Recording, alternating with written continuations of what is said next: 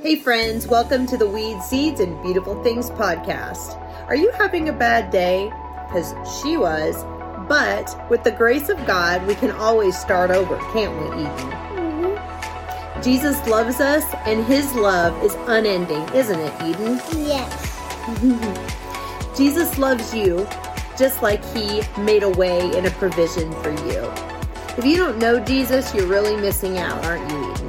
Yes. Join me today as we continue to talk about faith. We're going to go deep and talk about all of the tricky issues surrounding faith because it's been a real journey and battle and struggle for me. And I want to share my progress with you. We're going to open God's Word where there is perpetual hope for our mess. Be sure to like, comment, and subscribe to the Weed, Seeds, and Beautiful Things podcast. And if you have a bad day, be sure to remember that God loves you and it's okay to start over, isn't it, Eden? Right. We'll see you next time. Hey friends, welcome to the Weed, Seeds, and Beautiful Things podcast. I'm your host, Connie, and I am so glad you're here. I want to start today by letting you listen to a short commercial regarding something that I am super passionate about, and then we'll get on to the show. Are you looking for the perfect gift to celebrate a new child, wedding, or anniversary? If you need a gift that will speak volumes to a friend or family member, or maybe even yourself, to celebrate a new addition to your family or any other memorable moment, I want to tell you about a special work that I offer. I make hand-painted calligraphy, watercolor, keepsake name prints to celebrate the birth, adoption, or any other memorable moments in your life. This is also a wonderful and thoughtful option for those in your life or inner circle who have suffered from infant loss, infertility, and miscarriage. This handmade keepsake will say all that's needed for a grieving friend or loved one, allowing you to just be present. Reach out to me on the web at www.weedseedsbeautifulthings.com, where you can browse my work, set up a free consultation, and read about my heart behind these pieces. Or you can email me directly at weedseedsandbeautifulthings@gmail.com. Today I want to talk with you about a verse in Zephaniah that's been extremely meaningful to me. It's Zephaniah 3:20, and it says this: "At that time I will bring you in. Yes, at that time I will gather you, for I will make you a name and a praise among all the nations of the earth, when I reverse your captivity before your eyes, says the Lord."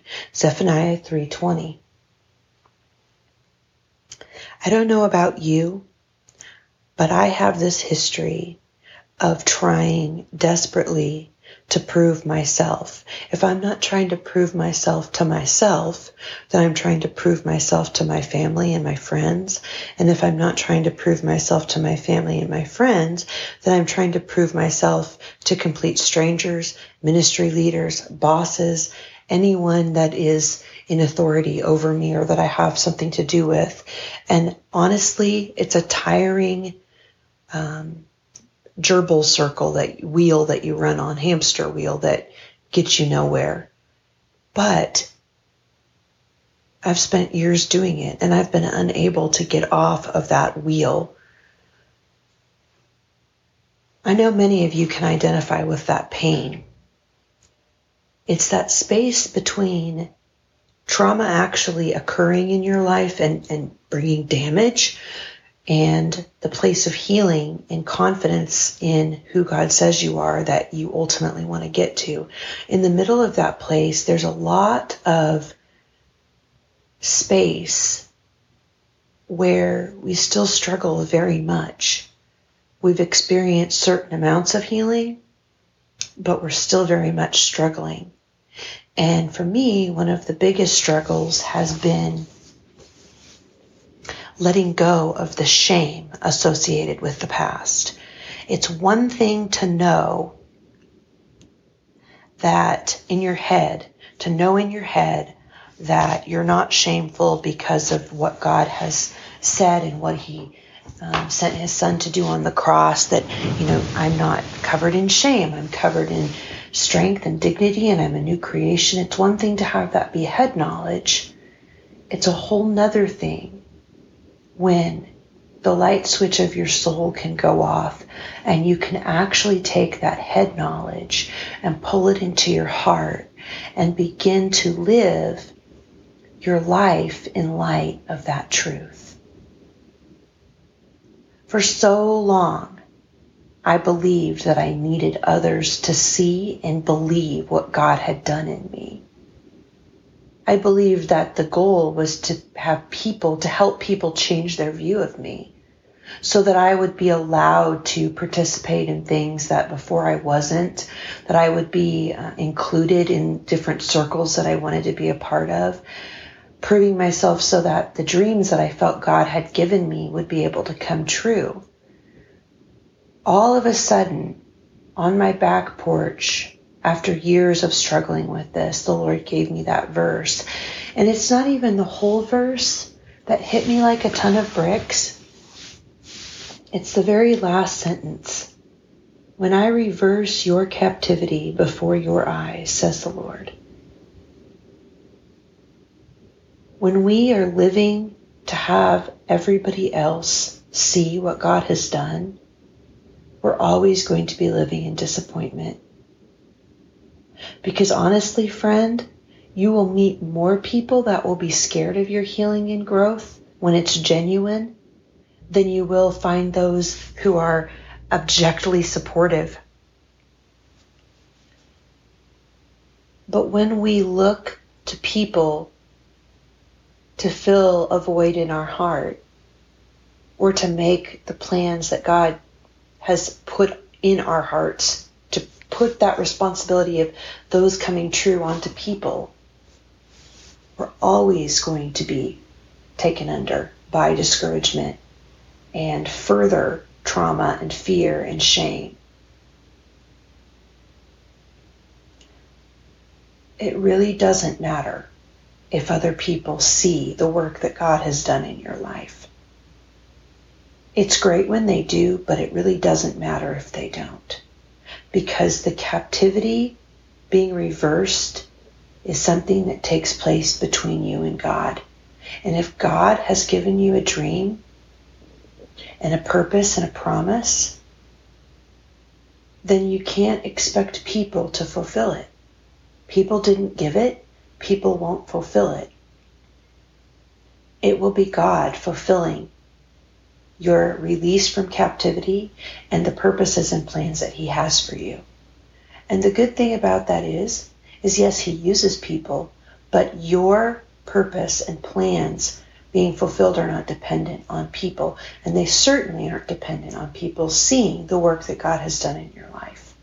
So if you are feeling discouraged and like you're standing alone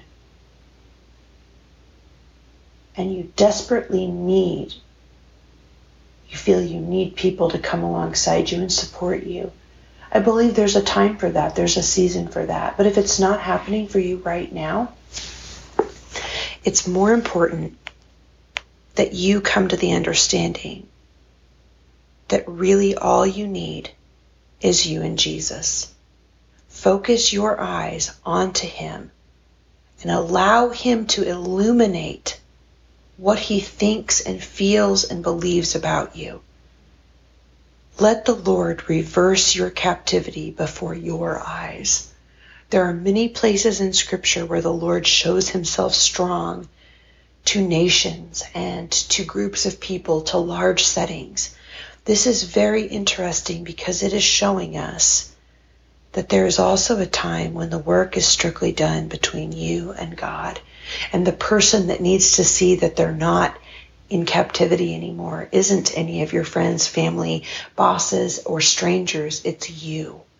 You need to see that God is reversing your captivity, and you need to see that it is Him who is calling you redeemed.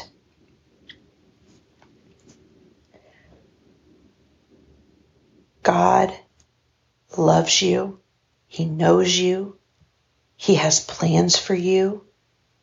He will bring those plans about, not men.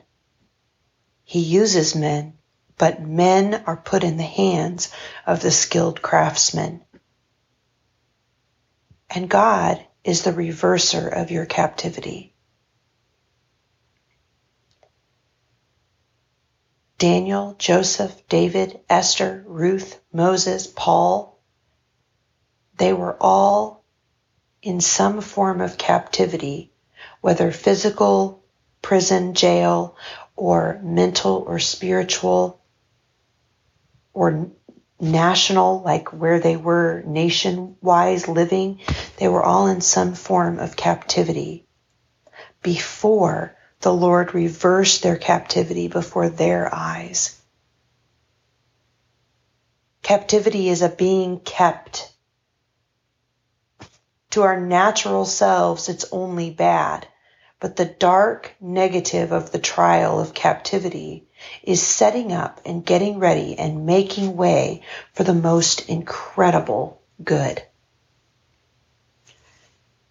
I'm beginning to believe that captivity is the paradox of freedom. It's almost as if to experience and understand freedom, one has to come from a place of captivity. Some of the best work that the Lord does in a believer's life is helping walk us to the point and the place where we realize that all that really matters is how God sees us and how we view God. Meditate on this verse today, Zephaniah 3:20. Think about your own captivity. Think about the ways that you are trying to strive and prove and get the plans and the dreams. Ask the Lord to speak into your life and to help you to realize that He will reverse your captivity before your eyes. You don't need anything else but to know how your God thinks of you and that He has already said who you are, and that doesn't change. When you walk in that confidence and that freedom, the sting of life that we often face doesn't hurt quite so bad. I hope this episode greatly encouraged you. I hope you'll share it with your family and friends. Join me again next week for another new episode of the Weeds, Seeds, and Beautiful Things podcast.